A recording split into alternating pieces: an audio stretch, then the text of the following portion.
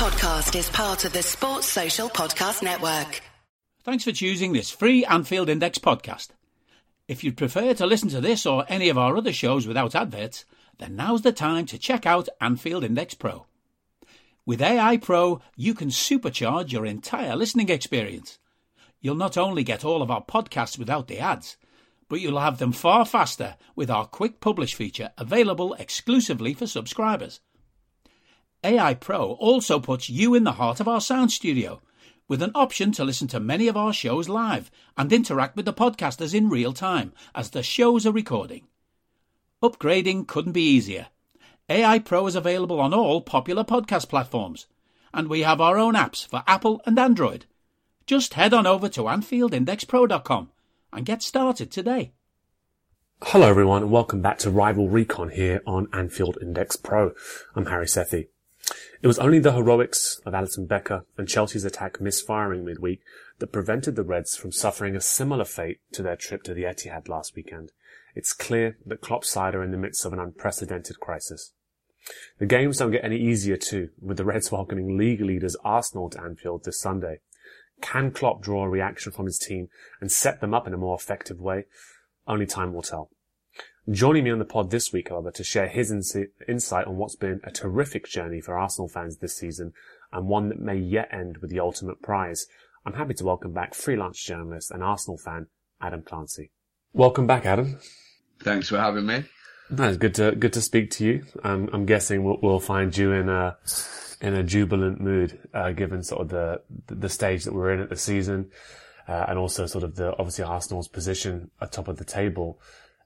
Feels like it's a while since we last spoke, since the sides last met anyway, and there's been a number of real, what I feel like, crunch games for Arsenal to have had to go through, and important wins that they've managed to dig out from here and there. And I just wanted to ask you, I mean, at this stage, just how you're feeling, how you think the fan base is feeling, are the nerves firmly there about sort of maintaining this lead as you come into the business end of the season?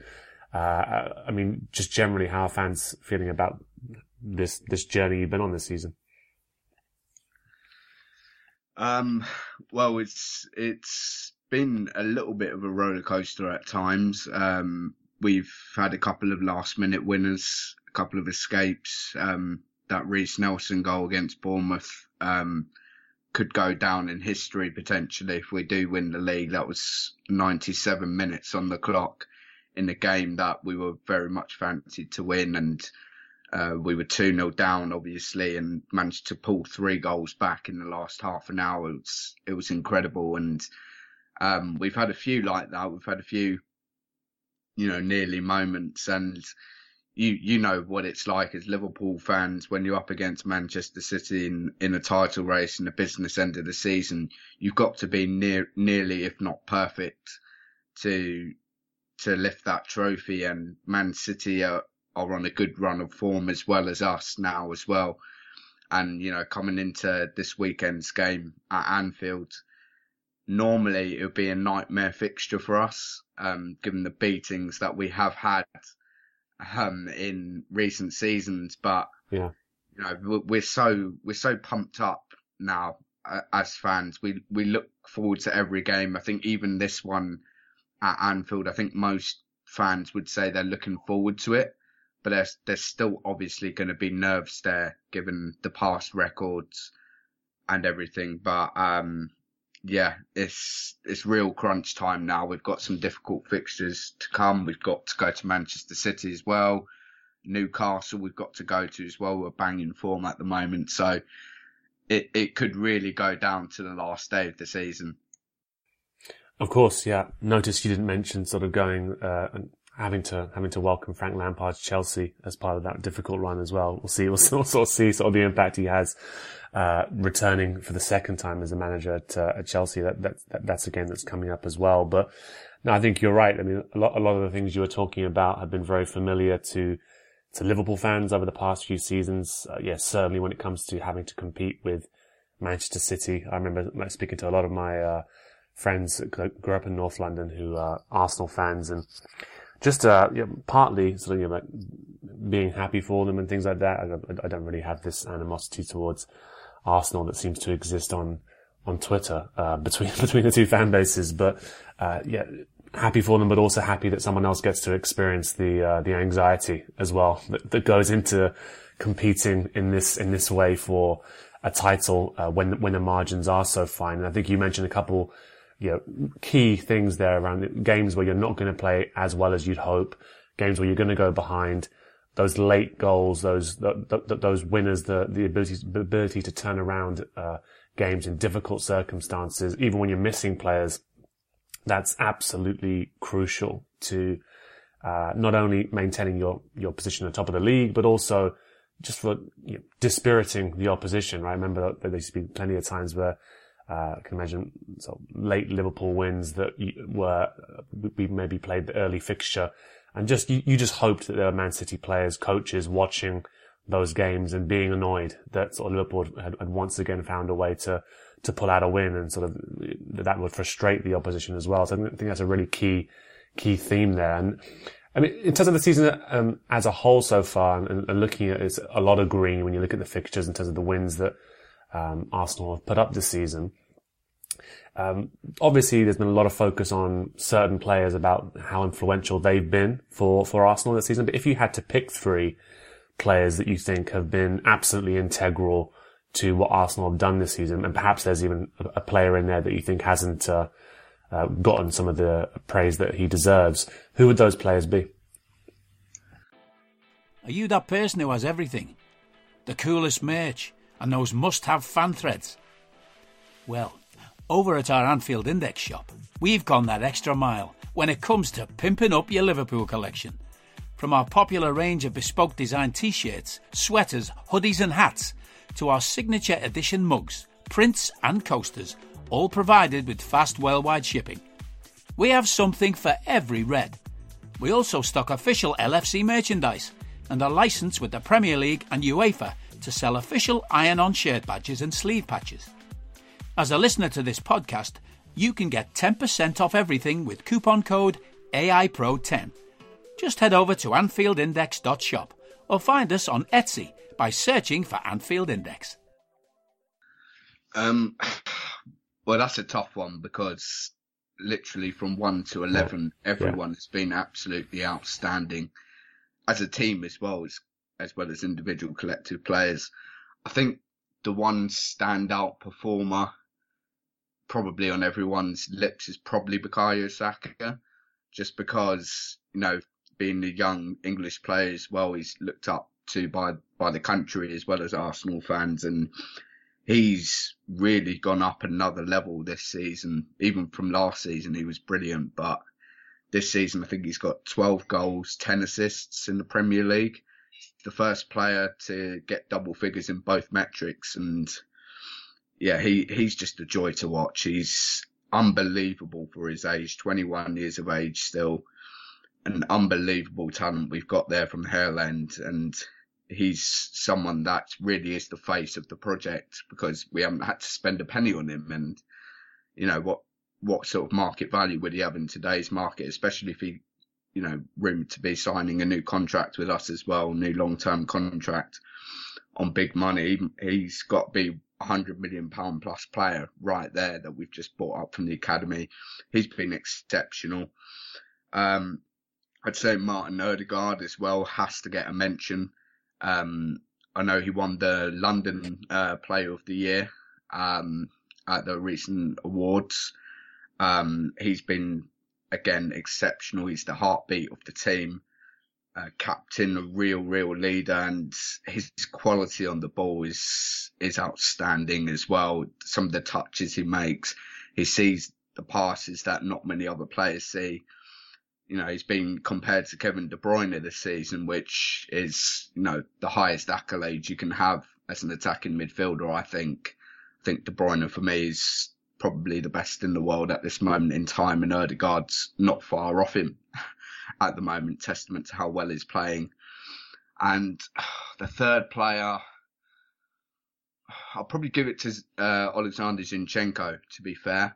A new signing at the club at the start of the season. I could have easily said Gabriel Jesus as well, for what he's given us in attack, that extra dimension, that extra, magic flair, Brazilian flair in the side and his work rate as well. But I think Zinchenko completely transforms the way we play as well. He starts off at left back, but more often than not, he's playing left central midfield or left attacking midfield. And he really helps us flood that midfield, flood the middle of the park, gets us ticking. And he, again, technically, he's outstanding. I remember reading a quote, I think it was from Kyle Walker, when they were both at Man City, and bear in mind, they had the likes of De Bruyne, David Silva there, Bernardo Silva, and he said Zinchenko is the best technically at the club, for a left back, and you can really see he is outstanding, and the way he can drift into midfield. I think he's obviously, Arteta's learned a lot from Pep Guardiola, of course, in that sense, but I think we're going to see more and more teams try that fall back into inverted midfield position over the next few years, because the top two teams in the country are doing it so well this season. I'd say those three, but as I said, every single one of them have been outstanding. Yeah, and I think you're right. I mean, I think it's whenever there's a team that's putting together a title charge, it generally is the sense that it is the team, it's the system that's functioning to its optimum. And I think one thing I saw that was interesting recently was that Liverpool, their record against the top six this season is actually quite good. Obviously, we got hammered by Man City recently, but so the record is actually quite strong in comparison, certainly in comparison with last season, weirdly. And it just shows you, I think, that in those one-off games, you've got brilliant players on your team. You can win those games. You just like in cup competitions as well, you can have success. But to have success in the league, it needs to be that team unit, that system is functioning well and it's healthy. And I think that's I think a massive difference between Liverpool and Arsenal this season is that Liverpool's system is broken because they decided not to buy a midfield. And Arsenal's system, everybody's contributing. Like you said, everybody's difficult to pick those players that you want to highlight there. But yeah, thank you for doing it. And Zinchenko, I mean, that's an interesting one as well, because I think it's a debate Liverpool fans have had for a little bit over the past few years. Is, of course, Guardiola famous for using his fullbacks like that to bolster the midfield and benefiting from technical fullbacks like Alaba and Lam. You think about sort of the way in which he'd used a player whose name is completely abandoning me at the moment in terms of the fullback that was sold to Bayern Munich. It'll come back to me. But the way in which Guardiola's done it, you can see Arteta, the clear influence there. And actually what's interesting is that Liverpool have done the same thing for many years as well. And actually I wonder whether or not Liverpool tweaking their system to try and be even more like that, to try and figure out, okay, how can we get those 1 or 2, 3 more points difference to keep pace with City. Obviously, we've seen Trent regularly appearing in that role, very advanced in midfield. One thing that's come up a lot this season for Liverpool, of course, is that Trent's received a lot of criticism, and I think some of it quite unfair, to be honest, about sort of his defensive side of the game. But when you're talking about fullbacks who come up into midfield and are there to try and bolster the team creatively, the way in which Zinchenko is doing as well, I think what we see in Liverpool is a lot of teams targeting that space, right? They look at it and go, that's where we're going to hurt Liverpool, because they know that the midfielder who's in front of Trent won't do the tracking work. I just wondered, has that been, it doesn't seem like that's been an issue for Arsenal in terms of, Zinchenko regularly appearing quite high in midfield. Teams haven't looked to target that. I mean, in terms of sort of where you have seen teams have joy against you this season, are you surprised more's not been made of that? Yeah, definitely. But I think the reason why Zinchenko can go into midfield is because of the defenders behind him that do such a good job as well.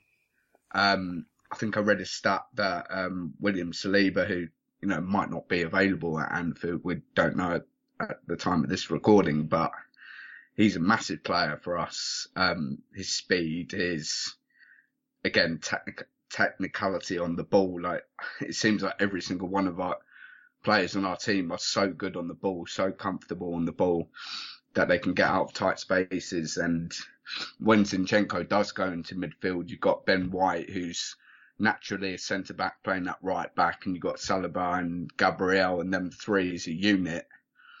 Stay back, do the dirty work for the team that allows Zinchenko to go past the likes of Partey and even Xhaka at times. And I think... And Partey and Xhaka are like sweeping up as well, aren't they, behind him, if he does sort of get advanced, I guess? Oh, yeah, definitely. Although Xhaka's obviously playing a more advanced role this season. He's playing a number 8 to a number 10 to an extent role. He's got a lot more goals and assists to his name because of it. But yeah, I think teams need to exploit that more. If you want, as much of it pains me to say, if you want to get at Arsenal, I think the perceived weakness would be in Zinchenko's position when he does go forward. There have been teams that have been able to exploit that at times this season, but nowhere near enough, I don't think. And we've got, I think it's the second best defensive record in the league behind Newcastle. But even so, if you do get in that space, then you've got, big Gabriel to deal with these, 6 foot plus Brazilian defender who's come on leaps and bounds in the last few months. And is really, really intimidating to play against. And then if you get past Gabriel, then you've got Saliba who's, equally as intimidating. You've got Partey dropping back. You've got Ben White helping out. And if we need to, then we've got Ramsdale who's pulled off a lot of really important key saves at times this season as well. So yeah, I definitely say if you want to get at this Arsenal side, you should be targeting that space that Zinchenko leaves, but at the same time, then you've got 3 or 4 other brilliant defenders to try and deal with. So that's the beauty of the system, I guess. No, it's just really obvious to me in terms of like seeing the way in which Arsenal play and the similarities between sort of the way in which Liverpool played over the past few years and City have played, of course. And that's one thing that they all share in terms of how they're trying to use their fullbacks. And the big difference to me is just Arsenal and City do it, and their midfield actually bothers to help the defense. So like as you mentioned, when Gabriel and Saliba are having to deal in those situations where someone has exploited that space, it's very, very rarely 1v1. I'd say there's always some cover to try and help, and they are good 1v1 defenders anyway. But I think that's the big difference I've noticed this season with Liverpool is that in the past, when it was somebody would get into that space, you'd have not Virgil on that side, but you'd have Matip or you have Konate as well. But there'd also be Fabinho back there. Henderson, when he had the legs to do it, was also back there as well, and that's just not been the case this season. So I do wonder. I mean, it seems if Liverpool are aware of sort of how that's a weakness in their system, but I think I'd hope that they're trying to get Mo Salah into that space on the weekend, or whoever sort of drifts across to that side. In terms of looking at the season and then like really key wins for you, like key performances, one that stood out to me a lot, I have to say, was the win against Aston Villa away from home. And I think maybe it's because there were some parallels I was noting when Liverpool went to Aston Villa and won very, very late on in the title winning season. I think Mane got that glanced header. Liverpool were 1-0 down and scored 2 goals in the last, I think it was like 10 minutes or something to win that one. That felt really, really significant in terms of the title charge when Liverpool were going for it. And watching that Aston Villa game and the way in which things went, and it felt as though that could easily have gotten away from Arsenal. And the end, to actually come out in the end 4-2 winners, and run away with it the way in which you did, after what was, I think, the only tricky patch you had in the season, where there was those 3 losses, 1 draw, I think the loss to City in the Cup, the loss to Everton away from home, a draw against Brentford, the loss to City at home. That was probably the point where I think teams were thinking, are Arsenal going to wobble here? Is it going to get to them, this pressure? So to come back in what was a difficult game and win in the way in which you did, I thought that was particularly significant. But I mean, in terms of the other games for you that you felt have been, the real key games this season, not in terms of just, coming back and things like that, but also just the games you've enjoyed the most as well. Like, what would those be? There's been quite a few. The Villa game, as you mentioned, was very, very, very important. As you said, because of the poor run really by the standards we'd set that we'd been on. And when we went down 1-0, I think it was only 5 minutes in, Ollie Watkins, we're thinking, here we go again. And managed to pull it back, but then we got pegged back again. And it was 2-1, then it was 2-2, and it was 2-2 in injury time. And, you know, some Arsenal fans might have been thinking, you know what, we're going to have to just take the point here and stop the rot. We've been behind twice. But Jorginho, of all people, who a lot of Arsenal fans criticised his signing when he came in, and he's done a really good job for us when Thomas Partey hasn't been fit. But Jorginho lashing a 25-yarder, and it goes off the back of who else but Emi Martinez as well, who left the club just a couple of years ago. He couldn't have written a better script, to be honest. And then Martinelli obviously going through when Martinez had been sent up for the corner, and he, you know, celebrated famously before he tapped into an empty net. So that was obviously a lovely game to be an Arsenal fan for. That game, I don't think we've dropped points since that game in the league. We've been on such a good run, and that, you know, was the start of it. But in terms of other games, I think famously our record in London is very, very good this season. We haven't conceded when we've gone to a London ground yet. We've won every game to 0, I think. And West Ham is the only one we've got left who we're playing after Liverpool. And, you know, that includes Chelsea at Stamford Bridge. We've had some good results recently, but historically has been a doom ground for us. And obviously winning at Spurs as well, from especially what happened in April when we sort of capitulated, really, you know, conceding a penalty, going a man down, and ended up losing that crucial game 3-0. And it was ultimately decisive in the top 4 race. And then, you know, going there just a few months later, and we completely dominated that game. We were so far superior on the ball. We could have won more than 2-0. Honestly, it could have been 3 or 4 by half time. Yeah, that was obviously a proud moment to be a fan because of that. But I think in terms of other games, I'd probably highlight our away form in general. I'd say, you know, games against really tough teams like Brighton, Brentford, Fulham recently, we've made all of these teams look pretty ordinary on their own patch. And these are all very, very good teams that Brighton especially are, you know, fighting for top 4. And we went to their place and we got a goal up in just a couple of minutes. I think we were 3 goals up at some point as well. And, you know, these are games that crucially Manchester City have to play as well. They've got to go to Brighton. They've got to go to Brentford. I think they've got to go to Fulham as well. And those 3 teams all in the top half of the table, if Manchester City get 9 points from those games, then fair enough, we've got a real race on our hands. But it's those really tough games for me. Because at home, you know, you can lift your performances up 10-20% because of the crowd and everyone sort of up for it against anyone really. But it's those away games. If you look at the away table, Arsenal are top, and are top by a good few points.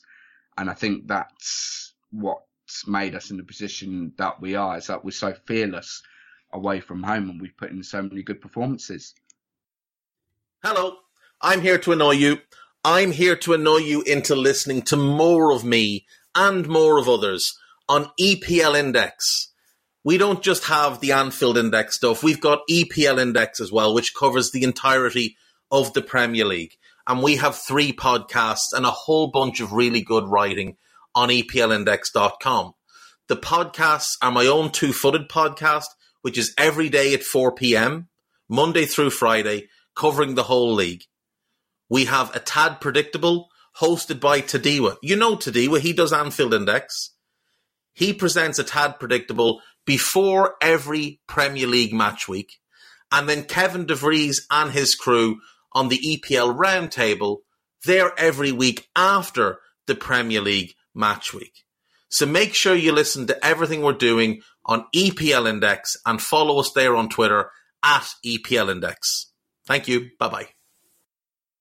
No, of course, that away form is absolutely crucial. And again, that's one of the there's many differences between the two sides this season, but I think that's one thing that's been particularly poor for Liverpool is their away form and the lack of ability to just control games away from home, which again, I think a lot of it annoyingly does point to the same reasons around the midfield. But I wanted to talk on the new signings that have come in. We've spoken about some of the players that you think have been key to Arsenal's success this season, and you know, some of them have had their moments and had their absences. Gabriel Jesus as well. I think lots was made about his early season goal scoring, but I think in the end it's actually been the work rate and the sort of the positional and the tactical work that he does for the team that's actually ended up being even more important than the goals that he's got, because the goals actually people have chipped in across the whole team. But I wanted to talk about some of the players that have come in this season.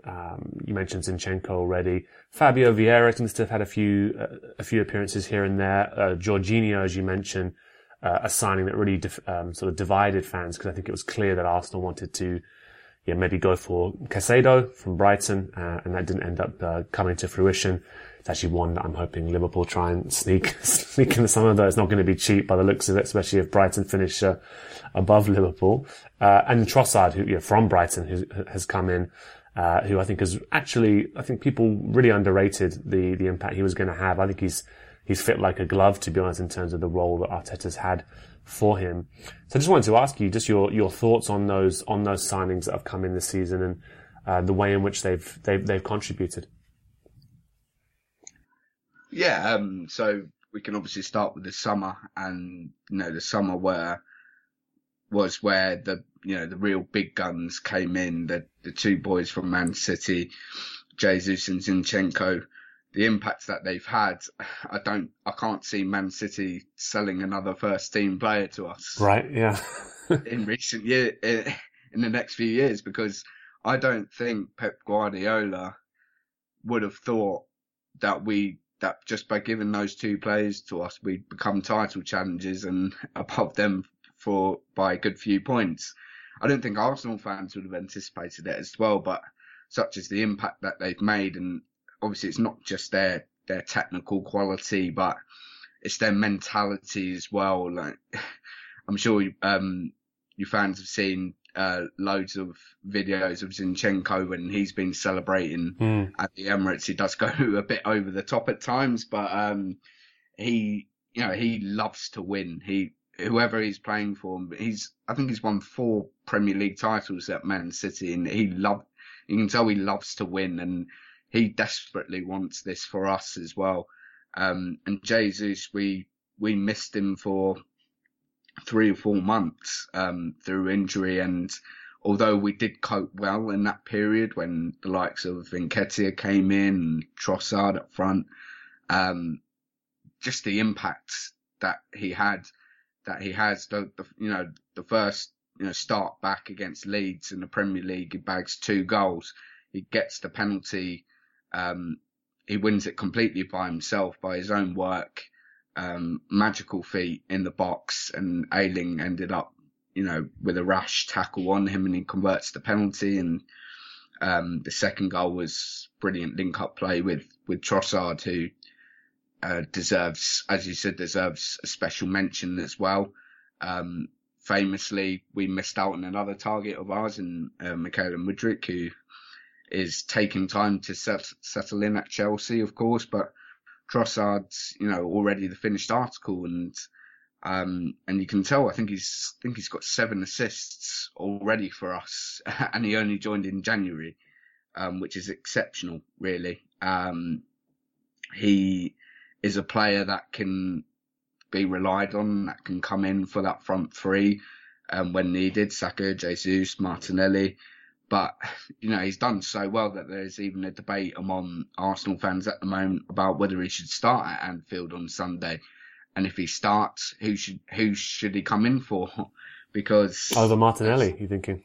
Maybe Martinelli, but Martinelli's on such good form as well, and Martinelli did so well at the Emirates, and but Jesus has got 2 goals. Saka was ill, so he could only start on the bench against Leeds, so he's more fresh now. There's an argument for all of them, but this is exactly what we wanted as fans. We want Arteta to have this selection headache, where he can choose. Pick and choose who he wants in certain positions, and Trossard has made that very difficult for him. Of course, he scored the hat-trick at Anfield for Brighton as well, so he's got past there. But Trossard, there's a case for him arguably being the best January signing of the window. If we go on to win the league, I don't think many would question the impact that Trossard's had on that. And of course, you've got to mention Jorginho, who's come in and crucially done well for Partey, who has been injury prone for us in the past and hasn't always been relied upon in terms of regular minutes. And Jorginho has just brought that calmness, that experience. Again, somebody who's won trophies in his career as well, something that a lot of these Arsenal players haven't. I can't imagine the sort of impact he would have in the dressing room. Him, Zinchenko, Jesus, they must all lift the other players by 10-15% with their will to win, and you can see these signings are really starting to drive us through, and I'd say in terms of having the most impact, I'd say Trossard's got to be up there, and the 2 Man City boys as well. You can't ignore them. Yeah, it's a weird one with Trossard because I think, obviously as you mentioned, the club was targeting Mudryk, and he could prove to settle into the Premier League, but he was always going to take a little bit of time given the league he was coming from and sort of the stage he's at in his career. And I think actually when you're in a title charge and you're going to make a signing in the January window, what you do want is someone who who's a little bit further along in their career, who can come in, can make that instant impact. And I think there's sort of parallels for Liverpool last season was obviously the signing of Luis Diaz and him coming in. I felt that was a really good move because it gave Liverpool, who were looking a little bit tired towards that period of the season, that injection of sort of energy and quality, and somebody who's coming in with a desire to prove themselves in a team, hungry, and that just, if teams are getting a little bit fatigued by the chase, that just helps, freshening up the dressing room in that way. And I think Jorginho as well, a player who has won it all, and despite sort of, I think how he divides fans, I think is somebody that in the right system can still contribute a hell of a lot. And I think you've seen that at times with his performances this season. And I did want to just bring up a little bit, I suppose one dampener on the season has been, going out, of Europe in the way in which you did, at home on penalties, of course. But I thought that was a really competitive game, actually, with Sporting. Just, in terms of your thoughts on the European campaign, obviously the league is the priority. And then I guess your thoughts on what's guaranteed now, getting back into the Champions League next season for the first time in a long time. Must be sort of whetting your appetite for some of the clashes you can have in the future. Oh yeah, of course. Ask any Arsenal fans' goal at the start of the season, it would have been just to get back in the Champions League. We weren't expecting a title charge this season, but now that we have had a title charge, I think the Europa League, to be honest, has always been second priority to that.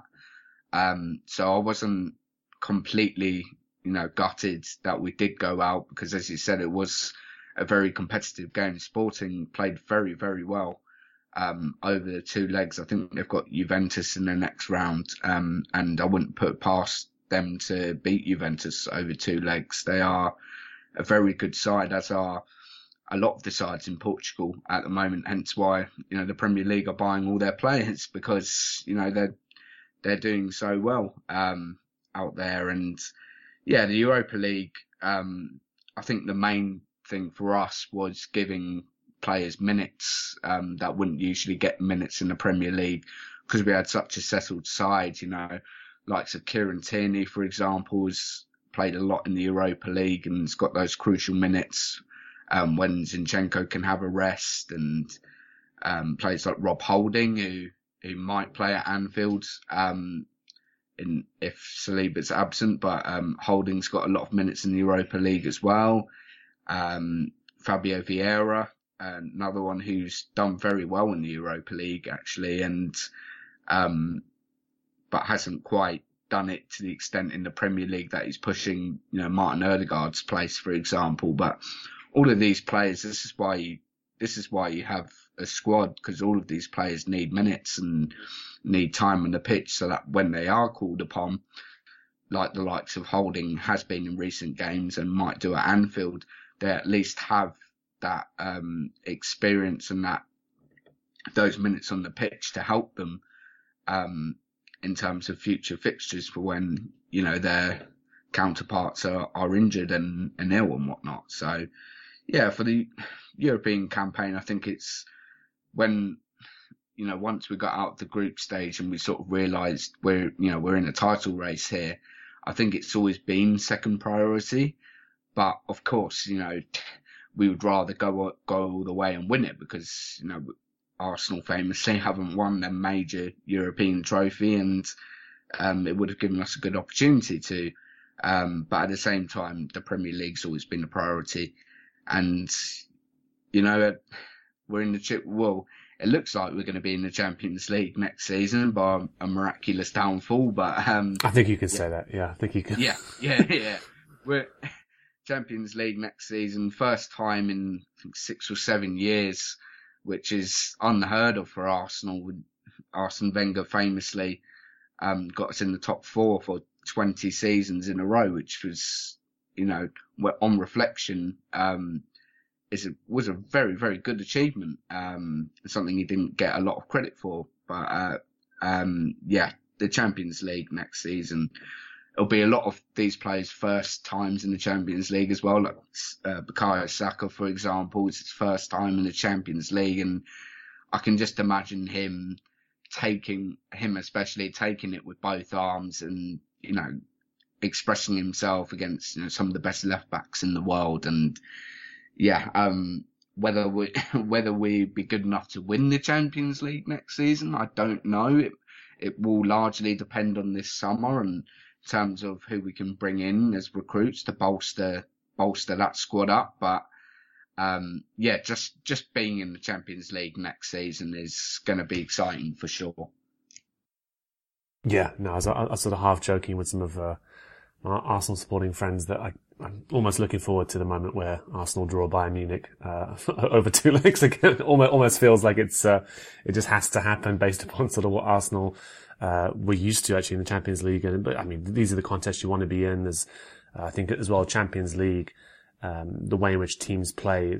So many teams that are used to being the best teams in their league. They're going to attack. They're going to leave space. And there's so many players in the Arsenal side that you think can exploit that, the way in which you play. So I think it's very well deserved. It's sort of long overdue as well. So I think it's going to be exciting to see Arsenal back in the Champions League and have some different matchups there as well. And by all means, be our guest if you want to take on Real Madrid over the next couple of Champions League tournaments, because I'm pretty much I've told the listeners on this pod many times I'm okay not to see them again for quite a while, to be honest, given sort of the way in which they seem to be like zombies when it comes to European football. You mentioned there a little bit the success in tournaments like that. The continued success is still going to be dependent on the business that's done following the season. And I just wanted to ask you, I suppose, if there are positions already in your mind that you think these are the areas where the side needs to reinforce if we're going to actually continue to be in that conversation around the title, competitive in Europe, actually be able to do both, because obviously that's one of the big challenges that comes with Champions League football is competing in the league alongside European competition. So what are those areas that you think? I mean, is it already apparent what you think those areas that the club needs to bolster?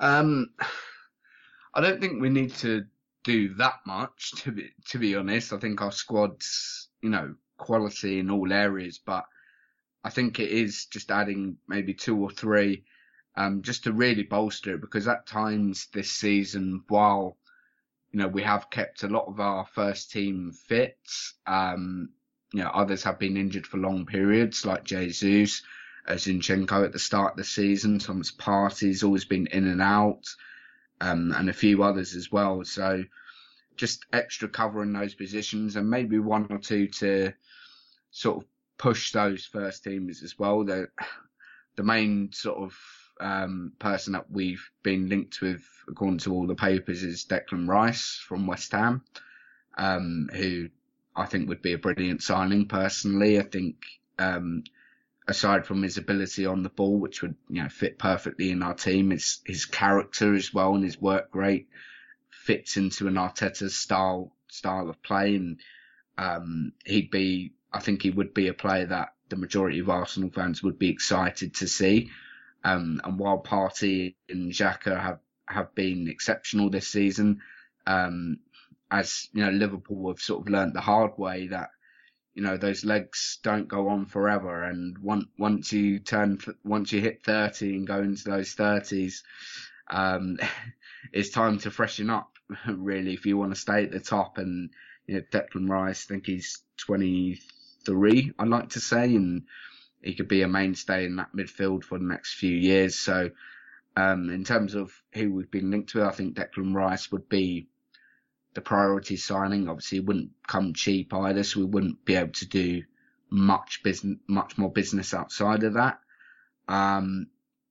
There have been rumours of 1 or 2 leaving. I think Tierney's probably the most high-profile player who's been linked with a move away from the Emirates. And to be honest, I don't blame him, because he doesn't get many minutes in the Premier League ahead of Zinchenko, and he's a quality left back, and he would start for most teams in the Premier League when he's fit, and he has kept himself fit this season, and he's probably ruining it, because he has been very injury prone in the past, and the one season he does keep himself fit, he can't get a regular run in the team. But we've got to, I think, as Arsenal, if we want to compete at the very top, we've got to try and persuade these players to stay, as well as, bringing players in. I think that's really important, keeping players like Tierney,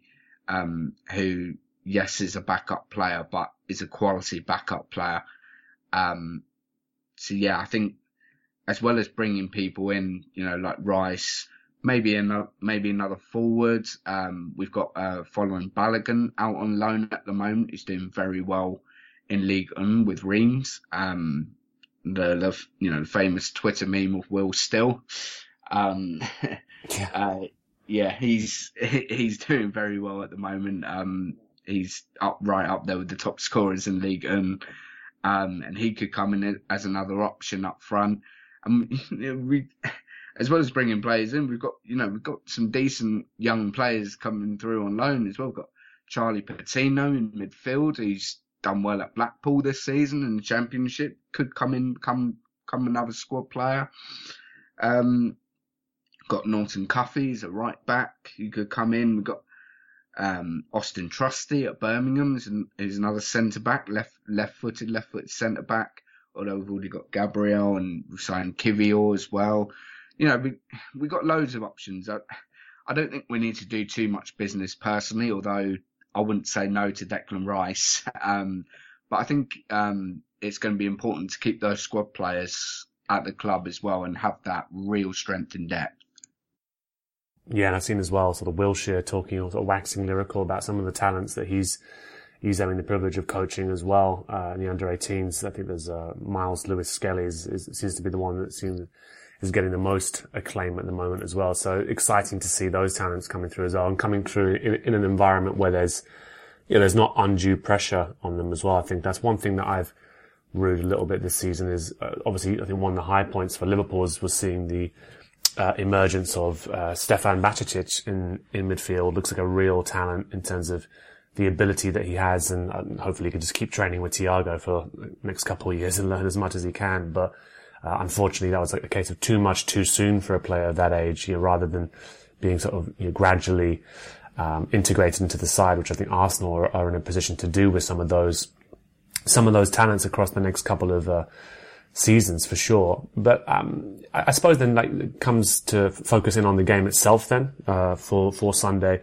As you mentioned, a lot's been made of Arsenal's record at Anfield. That's certainly something I'm clinging to for the weekend. It hasn't been very good, and I think actually the vast majority of the fixtures that we've had there over the past long while now, it's been something that Arsenal fans have tended to dread. You mentioned at the start of the pod, given the mood Arsenal fans are in, given the performances, the form that the team is in, you're coming into every game full of confidence, and even a trip away to Liverpool, it used to be more of an anxious one, given where Liverpool are this season. Even just looking at the results as well, haven't won in 4, 3 losses back to back. Absolutely appalling loss to Bournemouth, to be honest, after winning 7-0 against United. Pretty drab game against Real Madrid, where it was pretty much non-entity, 1-0, and then of course that 4-1 defeat to City. And I think what was worrying for me, if I'm honest, was the Chelsea game, that draw in midweek.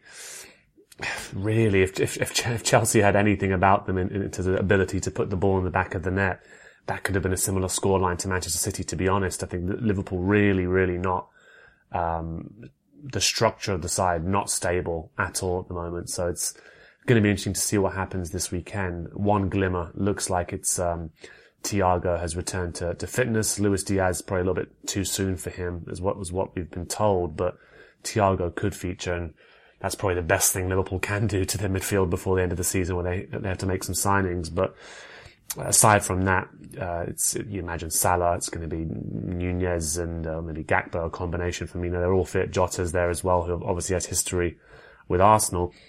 But I was going to ask you, what are you expecting in terms of the approach? This has been a fixture that's been tricky in the past for Arsenal, but you need to win.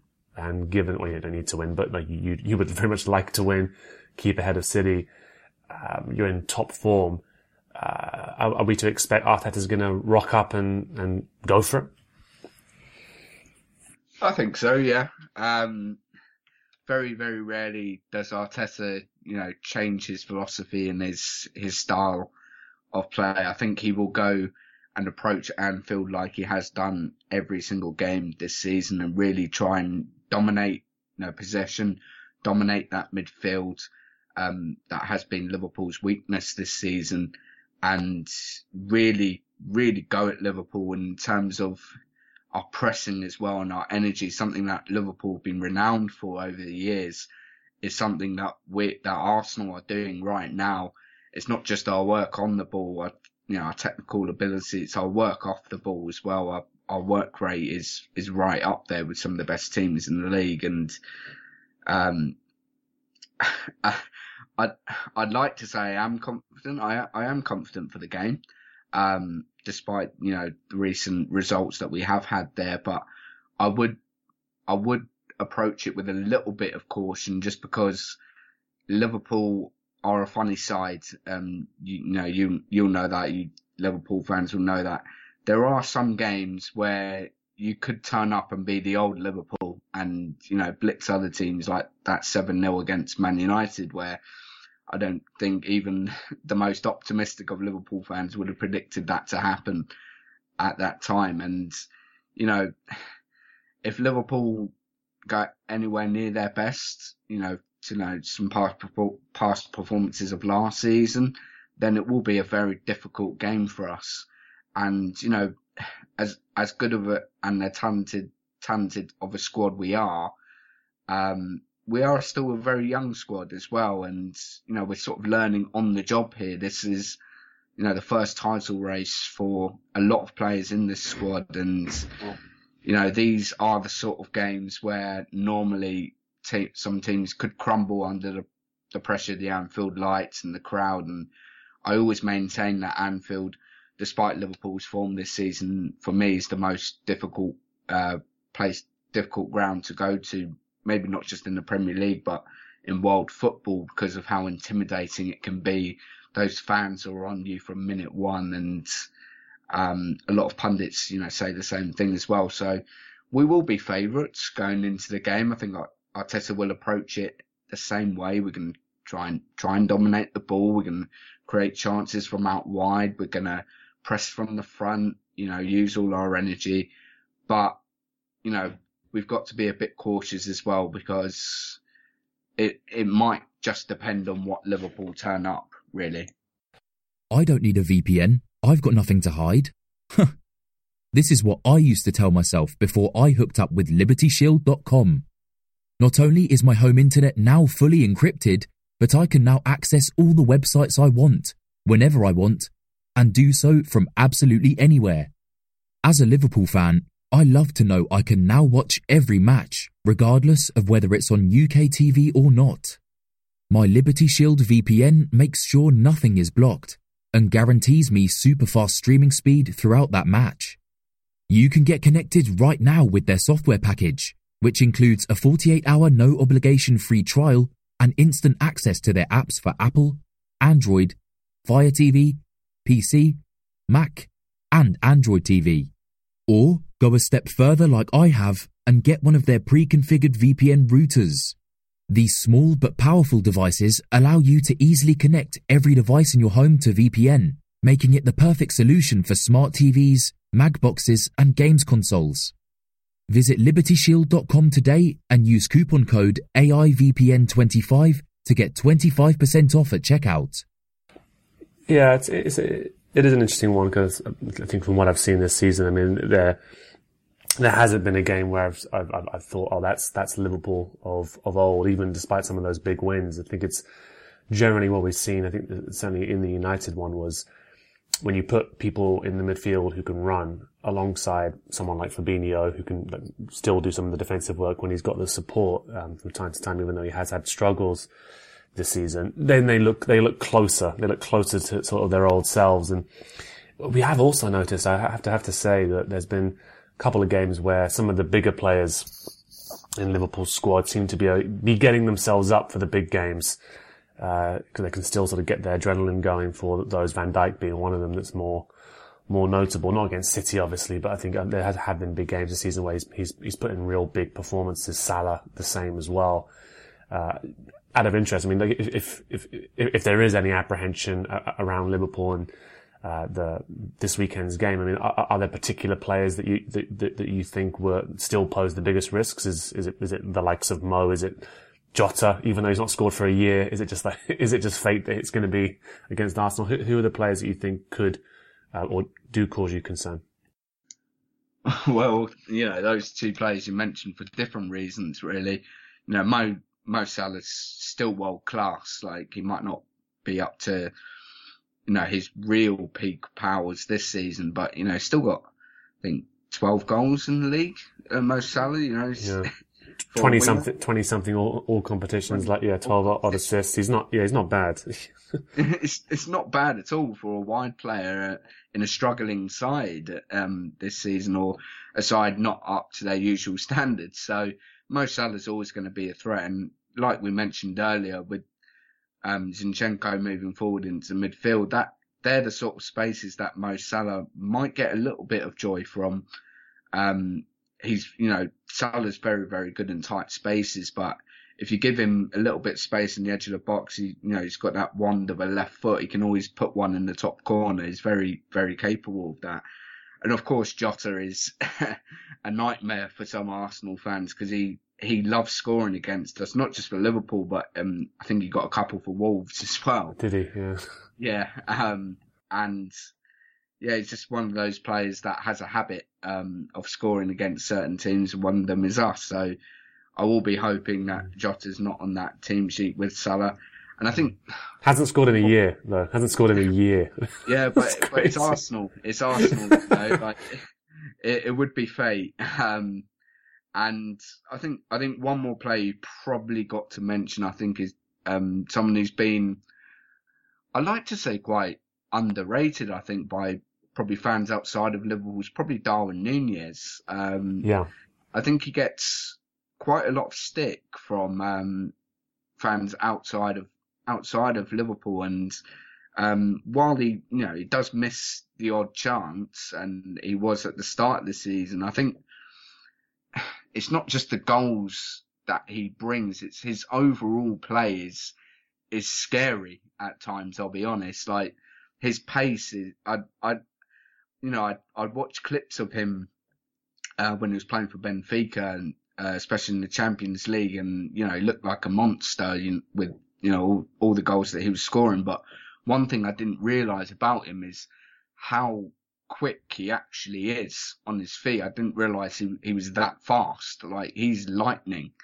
And, Arsenal like to play a high line, and although Liverpool do too, it could be a place, those over the top through balls, especially if Saliba's not playing. If Rob Holding's playing there, and Darwin Núñez, sort of matches up against him, there's only one winner in the foot race. So, we might have all of the ball, but if Liverpool can get their counter attacks right, and you can get Núñez in behind, I think we could have problems there. So not just Salah and Jota, but Núñez as well, and that could well be the front three on Sunday, and then we might have a problem there.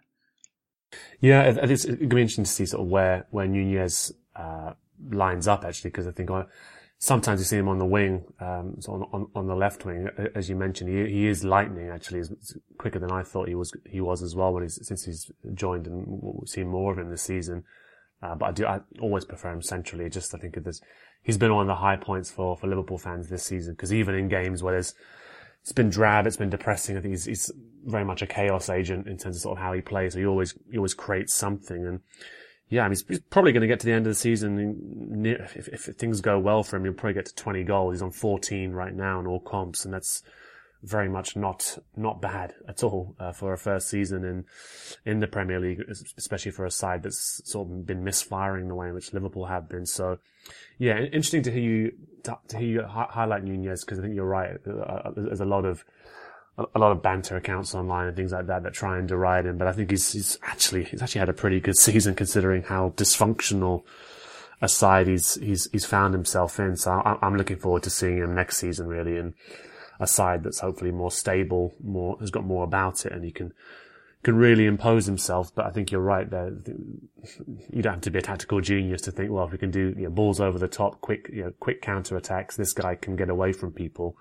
So I think it's it'll be interesting to see the way in which he is deployed. And Gakpo, of course, is a whole new thing to contend with as well in terms of his technical ability and some of the things he can do.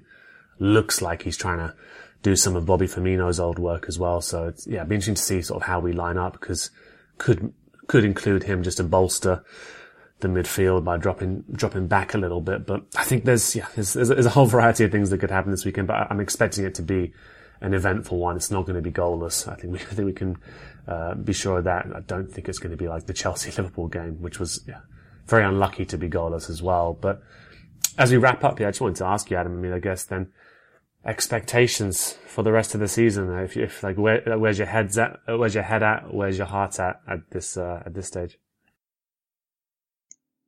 So it's a really tricky one, to be honest. I've said this quite a few times, but I don't like to make predictions of us winning the league, because I know I can get heartbroken, and I might not always be right. But I'd say, if I can, I'd wait until that Man City game. I think that Man City game will tell a lot.